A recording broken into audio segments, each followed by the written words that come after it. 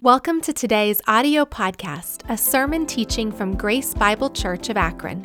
If you enjoy the teaching ministry of GBC and would like to enjoy more resources and weekly updates, we hope you will visit our website at gbcakron.org. Please take a moment to let us know how this ministry is impacting your life by emailing us at info@gbcakron.org.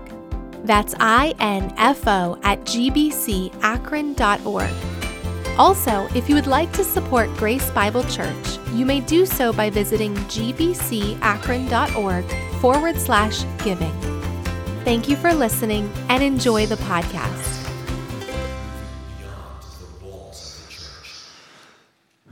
Good morning again. Thank you so much for being here. Hey, we've been talking the last several weeks about what it means to expand God's kingdom. And our call to ministry, our call to the mission of going to those who are far from the Lord, far from Christ, and doing our part to help them move into a relationship with Jesus Christ. And there was a song out in the 80s. I know that's really dating me. But when I was thinking about this passage, this song kept rolling through my mind, and it was from a guy named Rockwell. And to my memory, he only has one. He was like a one-hit wonder kind of guy. And it was his one hit was, "I always feel like somebody's watching me." And Michael Jackson helped him sing that song, and that's probably the only reason it got noticed at all, was that Michael Jackson helped him sing the song. But I've always thought about that phrase in light of who we are as followers of Christ. There is always someone watching us, and rightly so. Rightly so. That we may not have asked for it, we may not ask them to watch us, but the truth of the matter is, if we're going to be followers of Jesus Christ, we should be giving them something to watch. That's the point. That's the point. It's not that they're watching us to criticize us, they're watching us because we're so different, or we should be.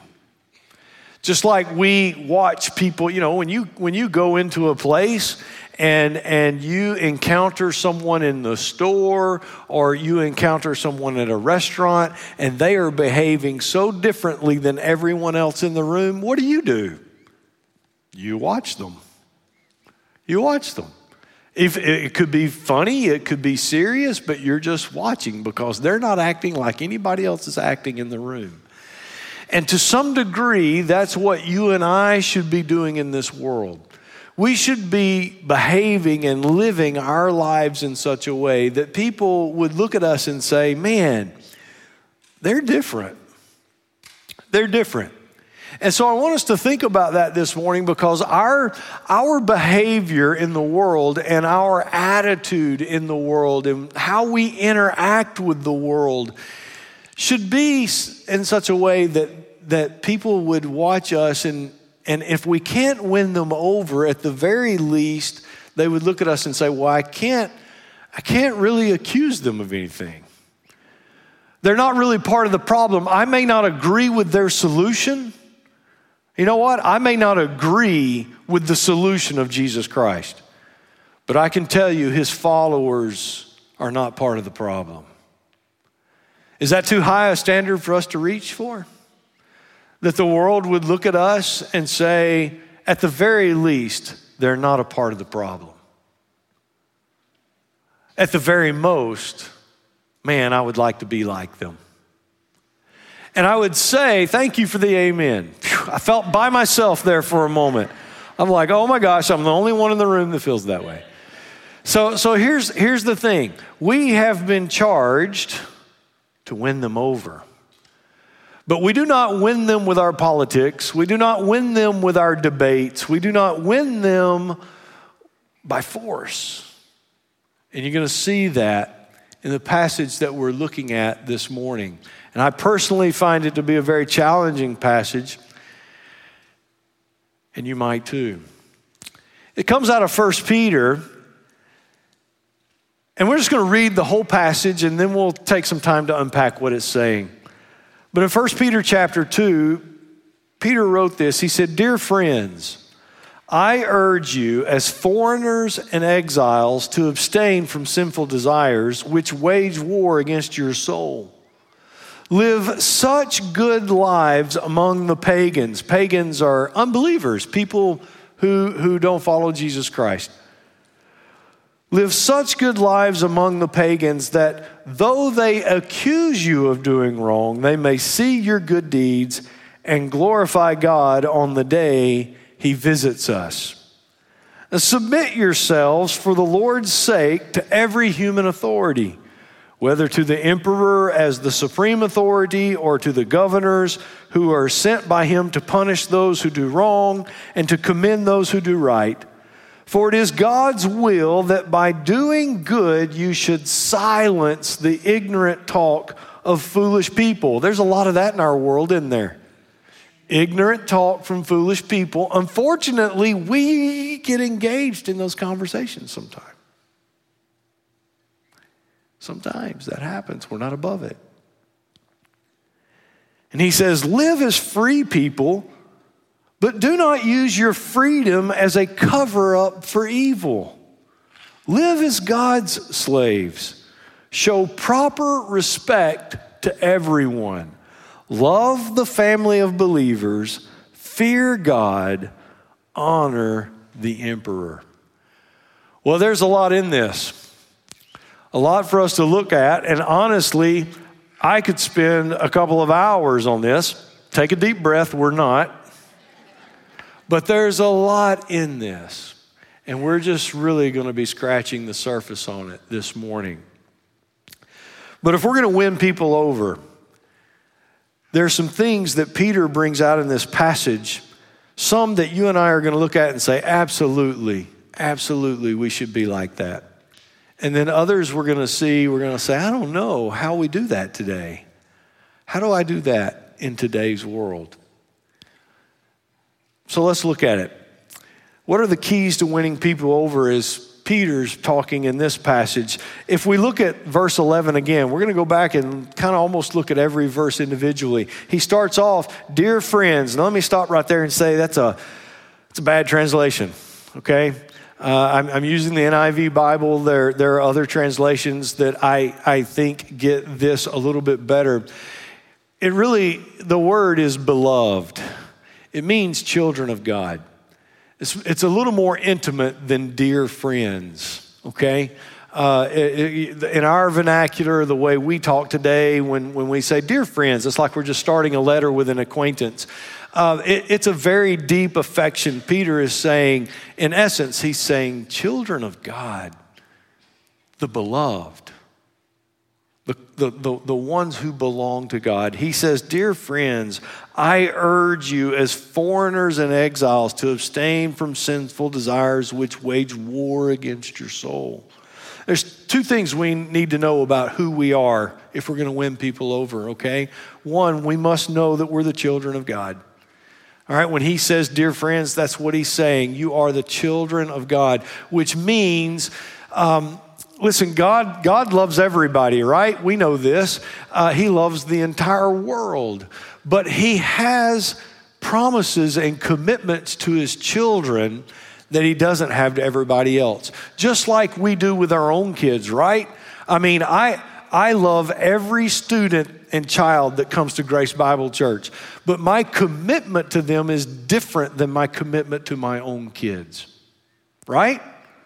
So God in the world operates much the same way. He loves everyone, but he has certain commitments that he has made with his children that aren't applicable to everyone else unless they come into that saving knowledge of Jesus Christ. And so we are the beloved, which means that because he loves us differently, two things should happen. One, we should be obedient to him because he loves us. That love that he gives to us should motivate us to be obedient to him. And here's the real kicker.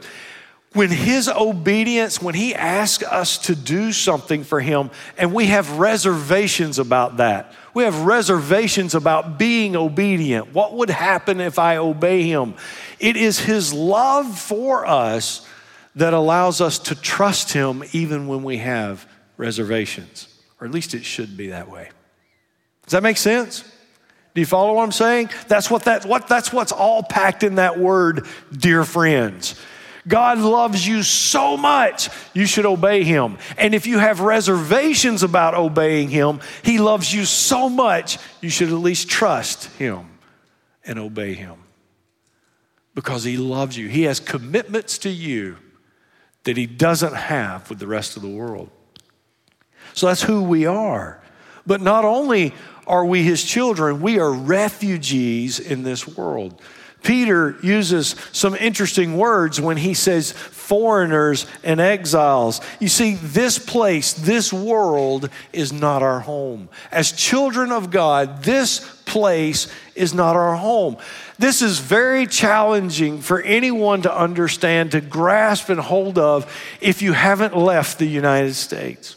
If you have spent your entire life inside the boundaries of the United States, you have no idea what it feels like to be the outsider somewhere else. And folks, we are to be outsiders in this world, not insiders. And that's what Peter is referring to when he says that you are foreigners and exiles.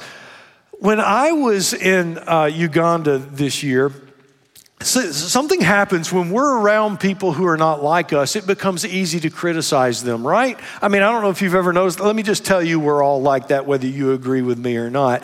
That when we are with people and someone enters our group that's not like us, it is very easy to be critical of them because we don't know where they're coming from. So when I was in Uganda this past year, before I left to go on my trip, I was out doing some weed eating in my yard, and I got into some poison ivy, and it got on my hand, and it didn't break out until I got into Uganda, okay? And so I had this poison ivy on my hand, and in particular, it was on my ring finger. And it was all around my ring finger, and so it was irritating to wear my wedding band while I was in Uganda. So I took it off because it was making things worse. And so here I had my wedding band off, and I was with all of these other people who I'm not normally with, teaching them God's word. But I'm the outsider. I'm not the insider, okay? I'm not who they're with all the time. And whether we admit to it or not, we judge people who are not like us. We're trying to figure out who they are. And that's what they were doing with me. And one day at lunch, as I was sitting there eating lunch and I didn't have my wedding ring on, this Sudanese pastor looked at me and he said, "Are you married?" And I said, "Yes, I am." And he said, "Well, you know what? It's our custom that when you're married, you wear a wedding band so that people know you're married. Are you here just to hit on our women?" Guess what, folks? We can be just as critical of people who are different from us. He didn't understand where I was coming from, what was going on. I'm on his ball field. He's not on mine. Do you follow? And we can be just as critical. The reason I point all this out is that you and I should be living such different lives that people look at us and say, "Why are they like that? And why did you do it that way? Why did you respond that way?" People should be looking at us like that, because that's how we look at foreigners and exiles. That's how we look at refugees. Why we look at them and say, "Why did they dress that way? Why do they live that way? Why do they do it that way?" They're not doing it wrong. They're doing it different because they came from some other place. They're not like us. And I use that as an example that the world should be looking at us and saying, "They're not like us. They're different." And it's the difference that will win them over. We're not supposed to be an echo of the world. We're supposed to be an alternative to what's going on in the world as followers of Jesus Christ. So here's the thing that we have to remember. We have to know who we are. We are children of God, and we are refugees in this world. And that doesn't make it easy for us to be influencers. But it does make us easy to be seen if we're doing it right. The second thing that we need to look at in this passage is that if we're going to win people over, we must know what we are to do. And Peter deals with this beginning in verse 11. So we're going to read part of verse 11 again and then go into verse 12. So what are we supposed to be doing? Peter says, abstain from sinful desires which wage war against your soul. Live such good lives among the pagans that though they accuse you of doing wrong, they may see your good deeds and glorify God on the day he visits us. So two things. One, we are to wage war against personal sin. Folks, personal sin. Nowhere in the Bible does it tell us to wage war against sins among other people. Personal sin. We are to wage war against that. Abstain from sinful desires. It means that we have a sinful nature. And if we don't push back against that sinful nature, we disqualify ourselves in representing Christ. We disqualify ourselves by not being different, by being like everyone else, if we don't wage war against our own personal sin. Amen. Until you and I understand, listen, the greatest obstacle you and I have in this world is ourself. It is not the people out there who are disobeying God that you and I need to focus our attention on. It is me. It is you. It is personally my personal war against my sin. And when the world sees that, we stand a much better chance of winning them over. We stand a much better chance. Wage war carries the idea of an ongoing military campaign. Wouldn't it be great if we could just have war one day and it's over with and the sinful desires are gone? It doesn't work that way. Ongoing. And what's crazy, what I'm learning, what all of you already know, some of you are learning with me, is that as you move through life and you go through the different seasons of life, the war front changes. And you just have to keep fighting this campaign against our own personal sin that's waging war against our soul. That word soul is an interesting word. It's the part of us that makes up who we are. It involves our desires. It involves our motivations, our thinking, our choices. It involves all of that. And here's the thing. A soul that makes bad choices is a life destroyed. It's a life destroyed. And so this war is against our desires, our motivations, our thinking, the very choices that we make. We wage war there because that's where the sinful nature is attacking us. Thank goodness the Lord said he restores the soul. You know, you go back to Psalms 23, verse 2, starts off, he restores my soul. The way I am motivated, the way I think, the very choices I make, he restores my soul. But we must constantly wage war against our personal sin. And as we do that, it leads us to the second thing we're supposed to be doing, and that is live a morally beautiful life. When he talks about good deeds, good lives, it implies much more than just telling the truth.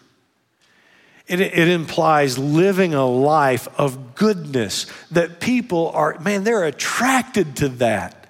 They're attracted to the goodness that comes from us. It's not just doing good, it's being good.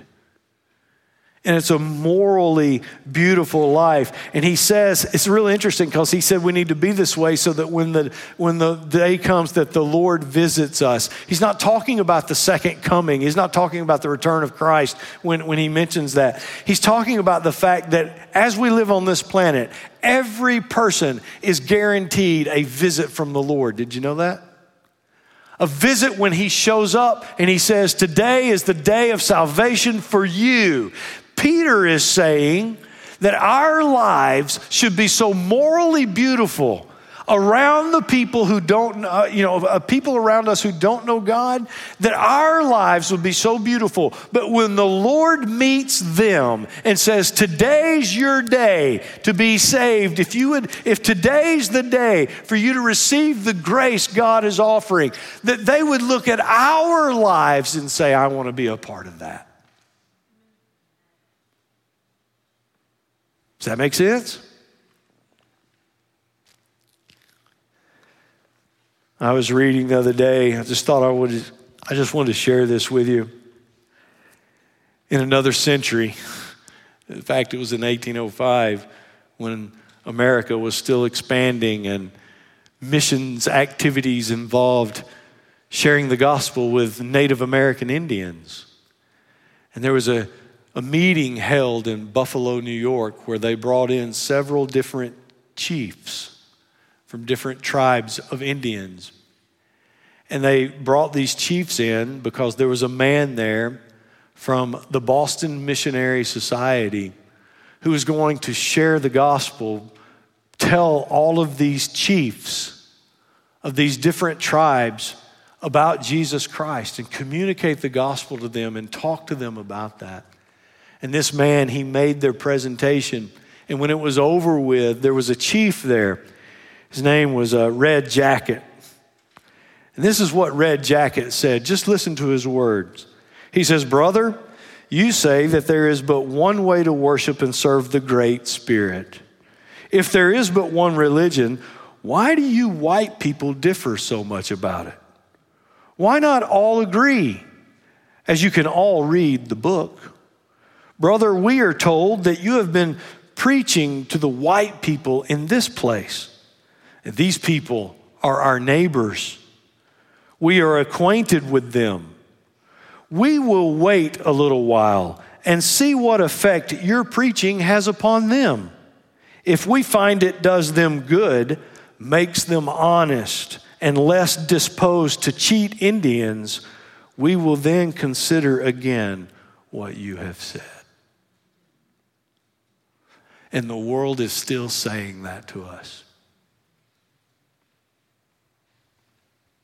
The world is still saying that to me and to you. If it's so different, why can't you get along?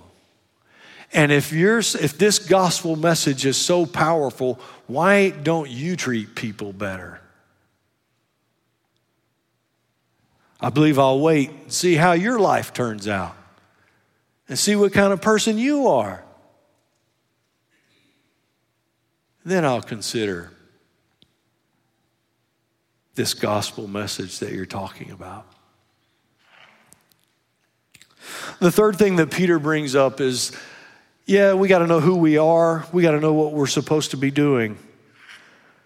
And this is probably the one that we're going to have the most trouble with, is that we need to know how to interact with authority. Peter says it this way. He uses a word immediately that we hate: submit. Submit yourselves for the Lord's sake to every human authority, whether to the emperor as the supreme authority or to the governors who are sent by him to punish those who do wrong and to commend those who do right. For it is God's will, look at this, for it is God's will that by doing good you should silence the ignorant talk of foolish people. Live as free people, but do not use your freedom as a cover-up for evil. Live as God's slaves. Then he kind of tries to button it up. He says, show proper respect to everyone, love the family of believers, fear God, honor the emperor. Now, I want us to think about this before I jump into this too quick. Think, who wrote this? Peter, right? Peter wrote this. The night Jesus was arrested, what did Peter do in the Garden of Gethsemane? He tried to kill the authorities who were coming to arrest Jesus. So something has happened in Peter's heart. The guy who was willing to attack the authorities the night Jesus was being arrested is now writing a letter to believers saying, you might want to rethink your approach with authority.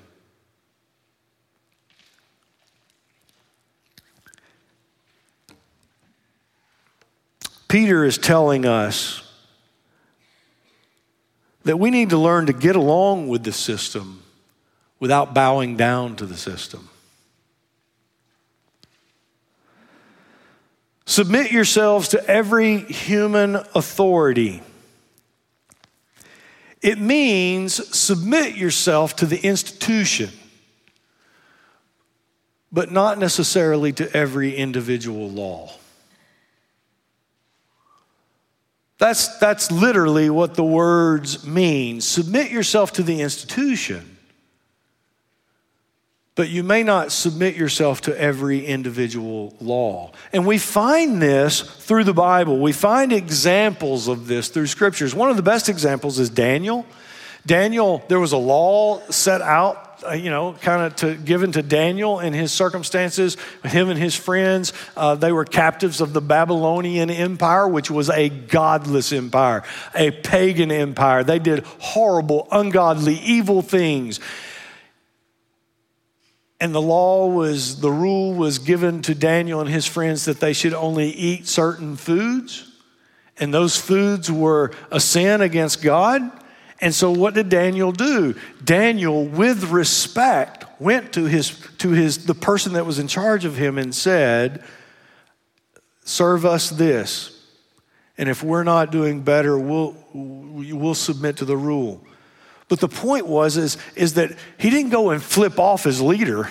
He didn't flub his nose at him and say, you're an idiot. What are you're driving? No, with respect, he broke the rule and left it in God's hand. He still submitted to the institution, but he broke the rule. Peter did the same thing. Peter and the apostles, after Jesus arose and ascended into heaven, and Peter was preaching, he was arrested. Him and the others were arrested, and they said, you cannot preach in the name of Jesus. And Peter, with respect, looked at him and said, listen, I've got to do what God's asked me to do, and he's asked me to preach. You got to do what you got to do. I got to do what I got to do. I'm not here to overthrow the government. I'm not here to change the government. I'm not here to try to make it a Christian government. I just know what God has asked me to do, and with respect, I can't do it, and I'll keep preaching. That's a different Peter than was in the garden the night Jesus was arrested. That's a different Peter.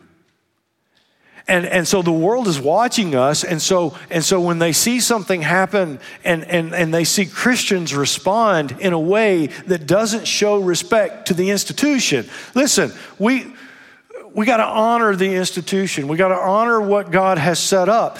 But I get that there are times that individual laws may impose upon us that we have to look at it and say, you know what, I can't follow that law, because to follow that law means that I would be disobeying God. So I respect the institution, and I understand the institution has to do what it's got to do, but I have to do what I got to do.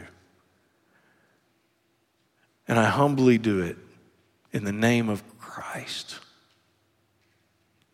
And that is so hard for us to do in our current situations. I think about when we started construction on the IWC right over here, when we started doing that, guess what? The government immediately stepped in. We had codes we had to follow. We got a certain amount of fire extinguishers we had to put up, certain exits, certain things we could do and can't do. All these codes that they started. Listen to me carefully. They had every right to do that. They don't have a right to tell us what to teach over there. But they have every right to tell us how to build a building and codes to follow. And so here's the thing. When we as a church submit to those codes, that doesn't mean we've watered down the gospel. Not at all. Is this making sense? And so we got to figure out how to flesh this out in our own lives so that we might win people over, because you know what? They're watching. They're watching. And if they see us acting like everybody else acts when something politically doesn't go our way, are we any different than anyone else? Or what they lump us and clump us together is another political group. We're not a political group. We're the people of God. We're the children of God. So we can't act like a political group. We were not called to save American democracy. We were called to bring the lost to Christ. And that is not a political movement. And Peter, listen, if you understood the dictatorship Peter lived under, one of the primary reasons that they encountered so many problems is that they were being considered a political group. And Peter's saying, we're not. We're not a political group. We're followers of Christ. There'll be certain laws that come down the pike that we can't adhere to. But we respect the institution. I don't know. Does that make sense? So the last thing we have to do is do God's will to silence ignorant talk from foolish people. Listen, this is what is amazing to me as I read this passage and I think about its implications. What silences our enemies is you and I just doing what God told us to do. That's what silences them. That's what does it. And there's a whole lot of other things we've tried to do to silence things. But what does it the best is you and I just doing what God asks us to do. And in doing this, we win people over. Folks, we are to be different. That's what Peter's talking about. We are to be different. We are to be good in a world that is not good. In a world that yes, there will be times that we endure hardship for being good. But it's supposed to be that way. And this is how we win them over. There's no other way to be a success at this. I want to thank you for joining us online this morning and being a part of this service. I hope that you will come back and be a part of our service next week.